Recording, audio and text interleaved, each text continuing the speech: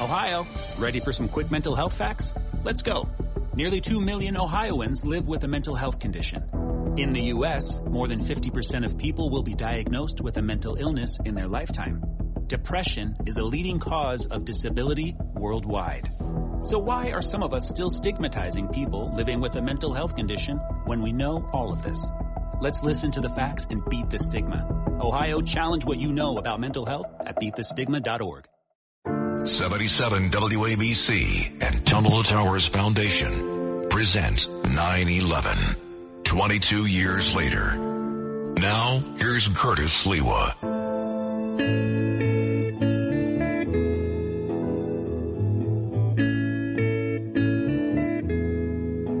Leading into this commemoration, I listened to what was the advertisement for the protest against CCNY anti-Semitism, which is tomorrow at 5:30 on the corner of 42nd and 3rd outside of the Chancellor's office of CCNY. I'm going to be there. Look, they were good enough to advertise on WABC, and it is a great reason to turn out. Ina Vernikoff, the city councilwoman from Sheepshead Bay, was urging that the chancellor of CCNY come in before the end of the year. And there were hearings on the acceptance of anti-Semitism on the campuses of CCNY. He would not respond. Eric Adams, the mayor, would not respond until suddenly CCNY students turned their back at him on the law school when he came in to give them salutations and greetings. So come on out there. Be there tomorrow, 5:30, Tuesday, 42nd and 3rd Avenue. The protest against rampant CCNY anti-Semitism. I'll be there. I hope all of you will be there outside of the Chancellor's office. But let me make mention, anti-Semitism was at the core of the first World Trade Center attack that was not successful on February 26, 1993. The architect, Ramzi Youssef, who was on the lam from the Philippines, where he was plotting further attacks on the World Trade Center, this time with airplanes. Khalid Sheikh Mohammed, his cousin, eventually became the salesperson who brought the plans to Osama bin Laden and al-Qaeda, and then they had a deadly agreement on that. But when Ramzi Youssef was flown back, and he's now out at Florence, Colorado, the Supermax, they flew him over the World Trade Center site that did not implode at that point. And they asked him why the World Trade Center site? And Ramzi Youssef said, without hesitating, because the most Jews in New York City would be there at the financial epicenter of New York City and the world. Now, that was the first World Trade Center attack. And the motivation for it was the Santa Claus hat-wearing Imam of Hate, who was a character that had been recruited by the CIA. Sheikh Omar Abdel Rahman, the evil one, was the head of the Muslim Brotherhood who ordered the assassination of Anwar Sadat because of the peace treaty he signed on to with Menachem Begin and, most importantly, with Jimmy Carter.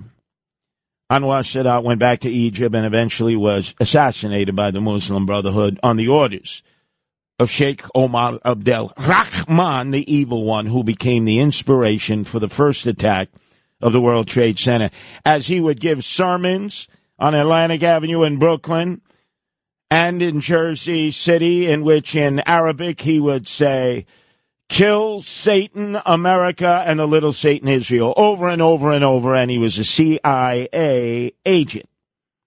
Yeah, criminals in action. That's why I call them criminals in action, because they recruited him to fight and raise money for the Mujahideen against the Soviet Union that had invaded and took over Afghanistan.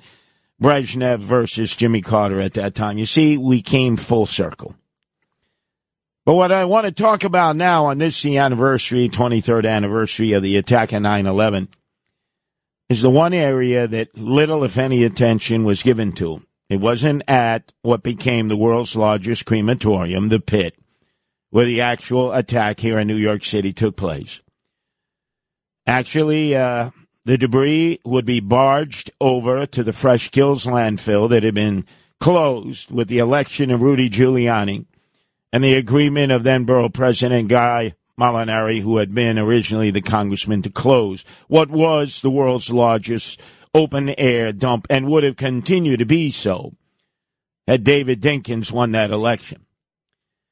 So in the aftermath of the attack, everything, all particuli, steel girders, flattened cars, flattened firefighting equipment, anything that was left at that site in the burning wreckage that went burning for a full year, the smell of death in the air. Christine Todd Whitlis benefited from the Peter Principle, did a lousy job as a Republican governor in New Jersey, and then got kicked upstairs as the EPA chiefess for Bush 43 and said, the air is clear. You don't need masks or Playtex gloves. You don't need hazmat suits or breathing devices. You're free to breathe the air, and so many have died as a result of her malfeasance.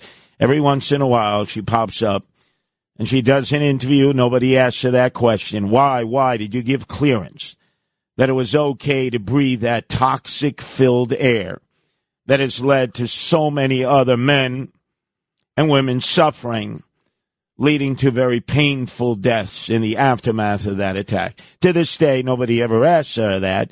If she ever appears here on WABC, instead of her complaining she wants her party back, the Republican Party, from the Trumpers, how about asking her a question that led to the death, the continuing death and suffering of thousands? And as we saw our President Joe Biden at the G20 conference shake the hand of the Sheikh, the House of Fraud, with their fake, phony, fraudulent mustaches and beards and the schmatters on their head. When they come here to New York, they wear knockoff Armani suits, they chase trim, they do coke, they drink, they buy up real estate, and then they go back to the sands of Mecca and Medina and say they are the guardians of the Muslim faith. What sanctimonious hypocrites. The House of Fraud funded the attack of 9/11, and they got away with it. And the Bush family allowed them to escape, and there has never been a prosecution. As members of the Saudi government, we're getting aid and comfort to Al-Qaeda, the black sheep of the Osama bin Laden family, the largest construction firm in the Middle East. They said, oh, he was the outcast of the family. No, he wasn't.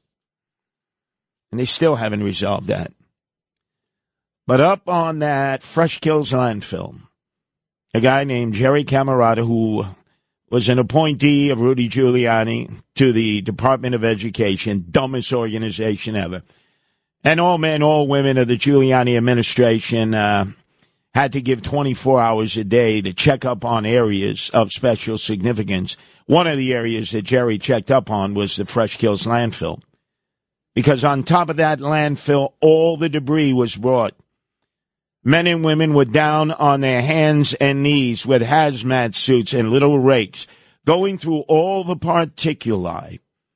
There was a coroner's tent up there. They were trying through DNA to determine, as men had been smashed to smithereens, as women had been smashed to smithereens, just one little particuli that could give comfort to families who had no idea what had happened to their loved one. They kind of knew, but they needed closure. Every day, these men and women worked round the clock. Some were volunteers. Some were assigned there from uniform services. Many of them worked in the worst conditions, as bad as it was in the Pit, the world's largest crematorium, where fires burned underneath the debris, nonstop, burning toxins into the air for about a year. Likewise, back at the Fresh Kills landfill, methane was escaping from underneath the garbage that had been buried for many decades. It's a poison, methane gas. How many of those men and women who worked round the clock to go through all the particuli, to go through the wreckage, to go through the girders, to go through everything that was removed from that pit? How many of them suffered? How many of them died? When I pass Angel Circle, which is miles away, not far from where we have that vigil and that blockade around St. John's Villa Academy, where the city is still trying to sneak migrants in, and the grandmothers and mothers are keeping them out. Just a block away at Fingerboard Road and Highland Boulevard is Angel Circle, where there are the commemoration stones. Per capita, per person, Staten Island lost more in the attack of 9/11 in the aftermath than any other borough, without a doubt. If you have a chance, please go to Angel Circle, right where Fingerboard Road meets Highland Boulevard, and you will see commemoration after commemoration stone of all those who died in the attack of 9/11 from Staten Island and all those who continue to die as a result of the toxic fallout and the malfeasance of Christine Todd Whitlis, as she resides on her horse farm in central New Jersey, a patrician who is responsible for many needless deaths, needless suffering. Let's never forget. And let me tell you, Christine Todd Whitlis, I will never forgive you. 77 WABC and Tunnel to Towers Foundation present 9/11, 22 years later. Now, here's Curtis Lewa.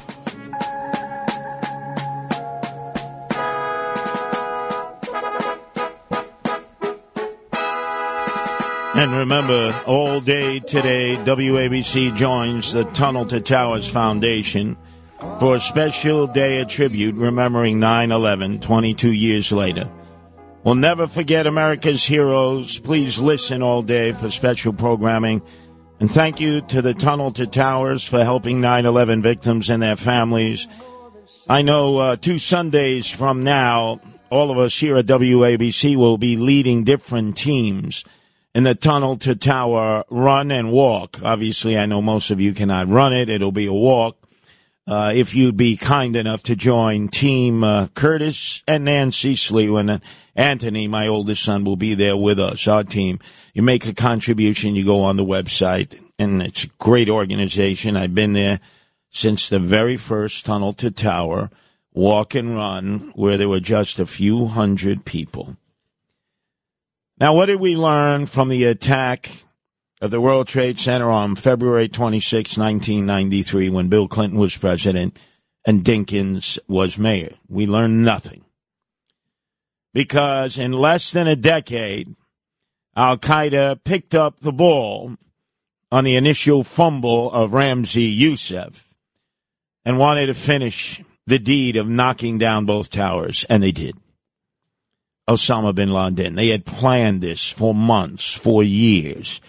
They had observed the initial attack. In fact, it was Khalid Sheikh Mohammed, still in Gitmo, cousin of Ramzi Youssef, who brought a more enhanced plan to Osama bin Laden in the caves of Afghanistan, protected by the Taliban, while he was tending his goats. And he gave the okay.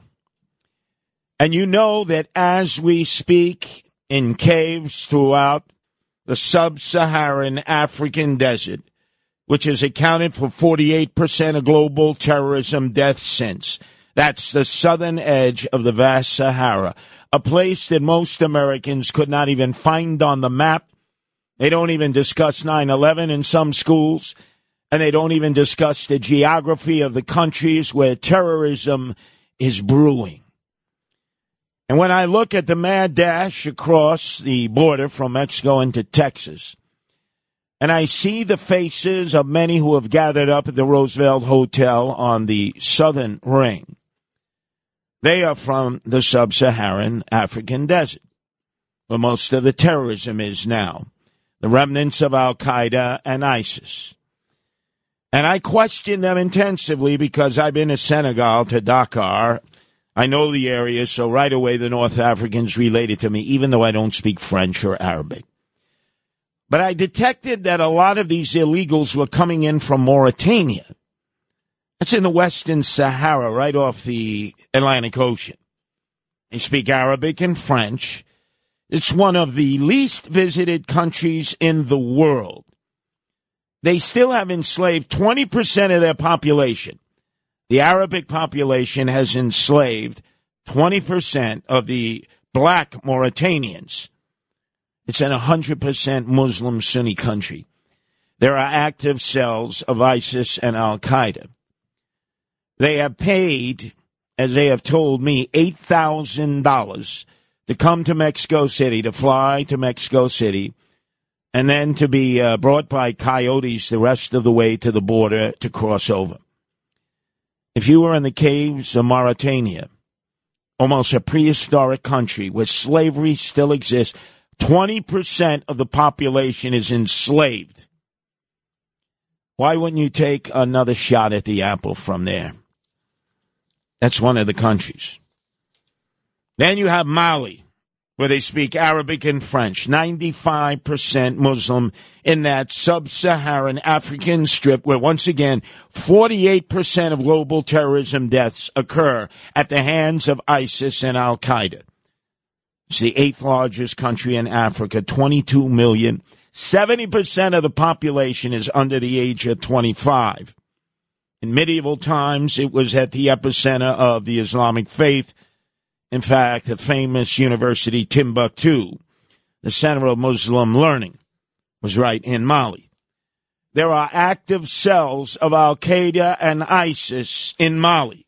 That has been reported on, both by the European press, the American press, the international press.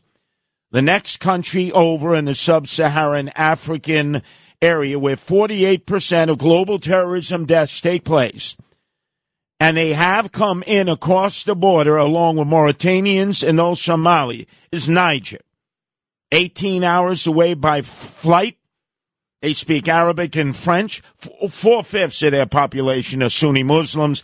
Half the population is under 15. It's got the world's highest fertility rate, and there are jihadist insurgencies all over Niger. As you saw, they just toppled their government, and a junta is in charge.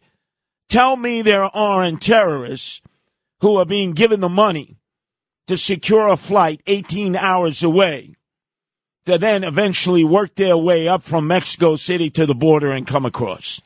How foolish are we? We've been hit once. We've been hit twice. They're looking to run the table a third time, and we're making it so easy. Our borders are wide open to them. In Chad, a country of 19 million, again in that sub-Saharan African area where 48% of global terrorism deaths occurred. A population of 19 million. 55% are Sunni Muslim, 41% Christian, and Boko Haram, the terrorist organization, the jihadists from Nigeria, are based there. It's one of the most corrupt and poorest countries in the world. There are armed militias galore. And somewhere in the caves, somewhere in the jungle, somewhere in the desert of Chad, there are Islamic jihadists planning to come back and finish the job. You can feel it right in the marrow of your bone. History repeats itself. We were asleep at the wheel the first time.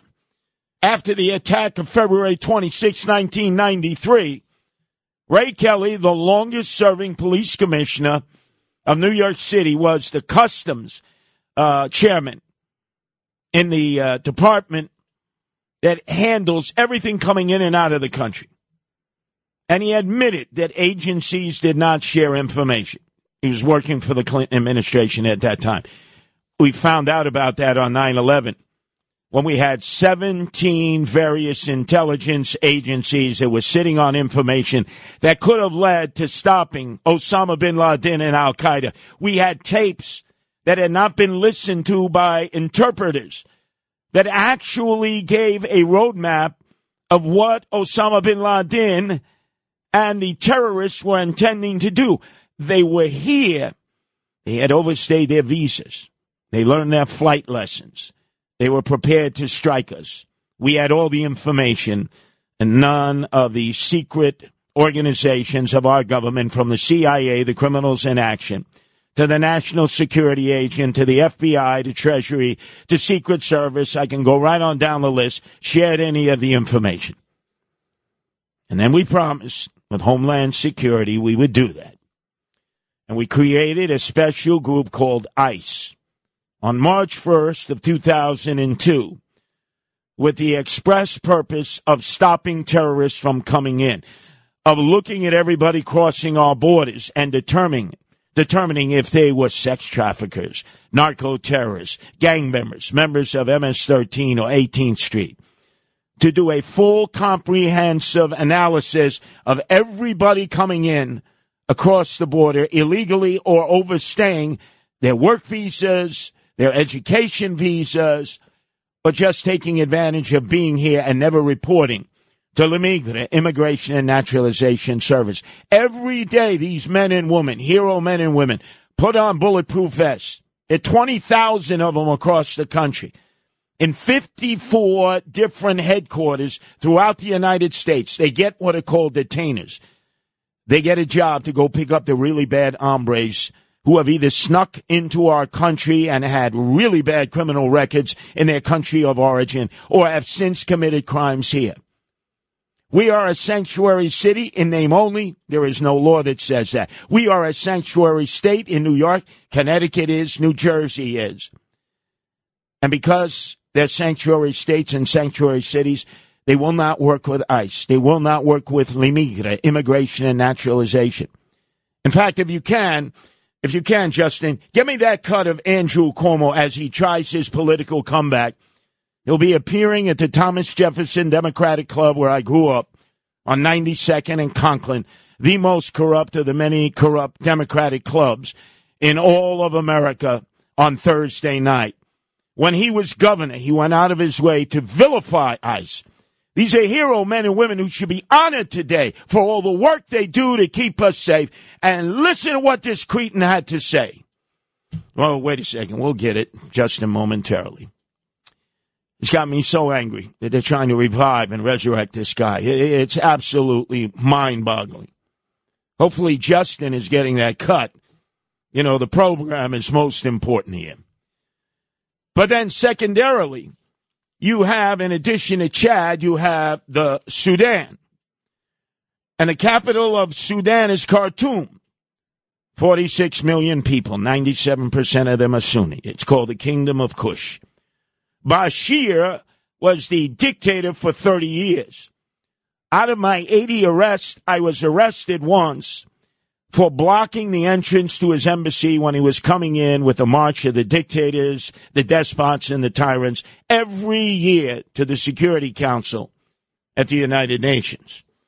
In 1996 to 1998, he was prepared to arrest Osama bin Laden and Zawahiri, the number 2 in charge of al-Qaeda, that were living right there in Khartoum. And Bill Clinton said no. They escaped to Afghanistan, and then because of the Monica Lewinsky mess, what did Bill Clinton do? He sent those U.S. Tomahawk cruise missiles into an aspirin factory in Khartoum. I want you to listen to Andrew Cuomo as he tries his political comeback. Listen to what he said about ICE, those hero law enforcement officers who never get recognized, that will dedicate their lives to protecting us, and all they get is vilified by our elected officials, by this cretin, Andrew Cuomo. New York State is the state that says we will not cooperate with ICE. They're a bunch of thugs. He politicized ICE. They're a bunch of thugs. We said we will sue them if they violate any criminal laws in the state of New York. Did he ever apologize for that? No. Eric Adams, the mayor, used words similar to that. Didn't quite call them thugs. But there is a no cooperation attitude of local authorities with ICE. ICE is on the front cutting edge. That's why they were created in the aftermath of 9/11. How dare they call them thugs? And they do. And they won't cooperate with them. And you won't see them honored today at the ceremonies of 9/11, nor are they ever honored. So these sanctimonious hypocrites, many of them who are down there like AOC and the rest of them, who claim that they're patriots of America on 9/11, ask them about ICE that keeps us safe. Why don't we honor ICE? Why do we vilify them? That's the real 77 WABC and Tunnel to Towers Foundation present 9/11. 22 years later. Now, here's Curtis Lewa. All day today, WABC joins the Tunnel to Towers Foundation for a special day of tribute remembering 9/11. 22 years later, we will never forget America's heroes. Please listen all day for special programming. And thank you to the Tunnel to Towers for helping 9/11 victims and their families. In about 2 Sundays from now, we'll have the annual Tunnel to Towers run and walk. I'm asking many of you to sign up with our WABC teams. Our personalities are involved. Please go to the website, WABCradio.com, and join especially our team. It's the Sliwa team, myself, my wife Nancy, and my oldest son Anthony. I hope to see you all there and contribute to a great cause that I've been involved with since the first gathering, when there were only a few hundred, and now there are tens of thousands. But on the line right now is Richard Ellis. He's the former FDNY deputy chief and 9/11 veteran seeking to educate the 9/11 survivor community about their entitled health benefits and compensation from the federal government. Richard, because of your expertise at the FDNY in the aftermath of the implosion of both towers, there were a lot of firefighters who were upset because they said that the radios were not in sync with the other emergency service units and the police, and that they were left to their own means. Was that true, and has that ever been corrected, Richard? Yeah, at the time it was, but there were new radios that were, issued out in the field where this is known as an interoperability, where different agencies can speak to each other. Specifically here, we're talking FDNY and NYPD. There were some technical issues that were ongoing. It hadn't been resolved, and unfortunately, at the time, 9/11 occurred, and those radios were kind of useless for us for communicating. And ironically, after the Ground Zero exposure period, when we went back to our regular commands and in training, they created what's known as an air recon chief, and that was one of the first chiefs that were trained for this, because my office was in Canarsie, Brooklyn. We were close to Floyd Bennett Field, which is the NYPD aviation unit. And what that means is it puts, the chief, the FDNY chief would go to Floyd Bennett Field and be in the helicopter. If we had that plan in place at the time of 9/11, there would have been a chief that would have been able to communicate with the troops in the building. So the calls to evacuate, which were never heard, would have clearly been heard. The police, in the helicopter, were able to see structural cracks and damage that was not privy to the FDNY high command at the command post. So it's a shame. But if those issues now have been resolved, years later, it's just that there's a fortunate timing issue, when we had those radios and when 9/11 occurred in 2001. Richard, so it's hard to point a finger at fault. It's just circumstances. Richard, 2 weeks before the actual attack, I was at the firehouse at Bryan and Seneca, invited my very dear friend Eddie Brown, who went on to become treasurer of the UFA. Actually, saved my life in New Orleans as a guardian angel. I owe my life to him. But I love Eddie Brown. Yeah, when I was sitting down, they were making their chow for lunch. They had manuals in which there was a gun sight. You could see the World Trade Center site. And I said, Eddie, what's this? He goes, they hit the World Trade Center site in 1993. We're training all the time because there are a lot of high-rise buildings, whether it's fires or acts of terrorism. We got to get the hoses up. We got to deal with the elevators. He was explaining to me, some of the men in the house were explaining to me that they were constantly training in the aftermath of 1993, expecting potentially another attack, and then it happened. Yeah. I was a young lieutenant in 1993, so I was there as a lieutenant. In the year just before the millennial, in the year 2000, I was brought down to FDNY headquarters by Chief of Department Peter Gansey, one of the victims on 9/11. We were, when we thought basically every kind of possible emergency that would occur at the change of the year 2000, and I was in meetings constantly, interagencies. We discussed every single kind of possible scenario. And one scenario that never came up was an airliner crashing into one of the buildings, whether the World Trade Center or the Empire State Building or some other big building. So, we trained for everything. I don't know how you can prepare for the events that unfolded after the plane crashed through there. It's impossible to be able to handle such a calamity. Well, the interesting thing is the FBI and our National Security Agency had grabbed Ramzi Youssef in the Philippines, was doing exactly that, planning on hijacking airliners and crashing them into the World Trade Center, and they never shared that with you guys. They never did. Yeah.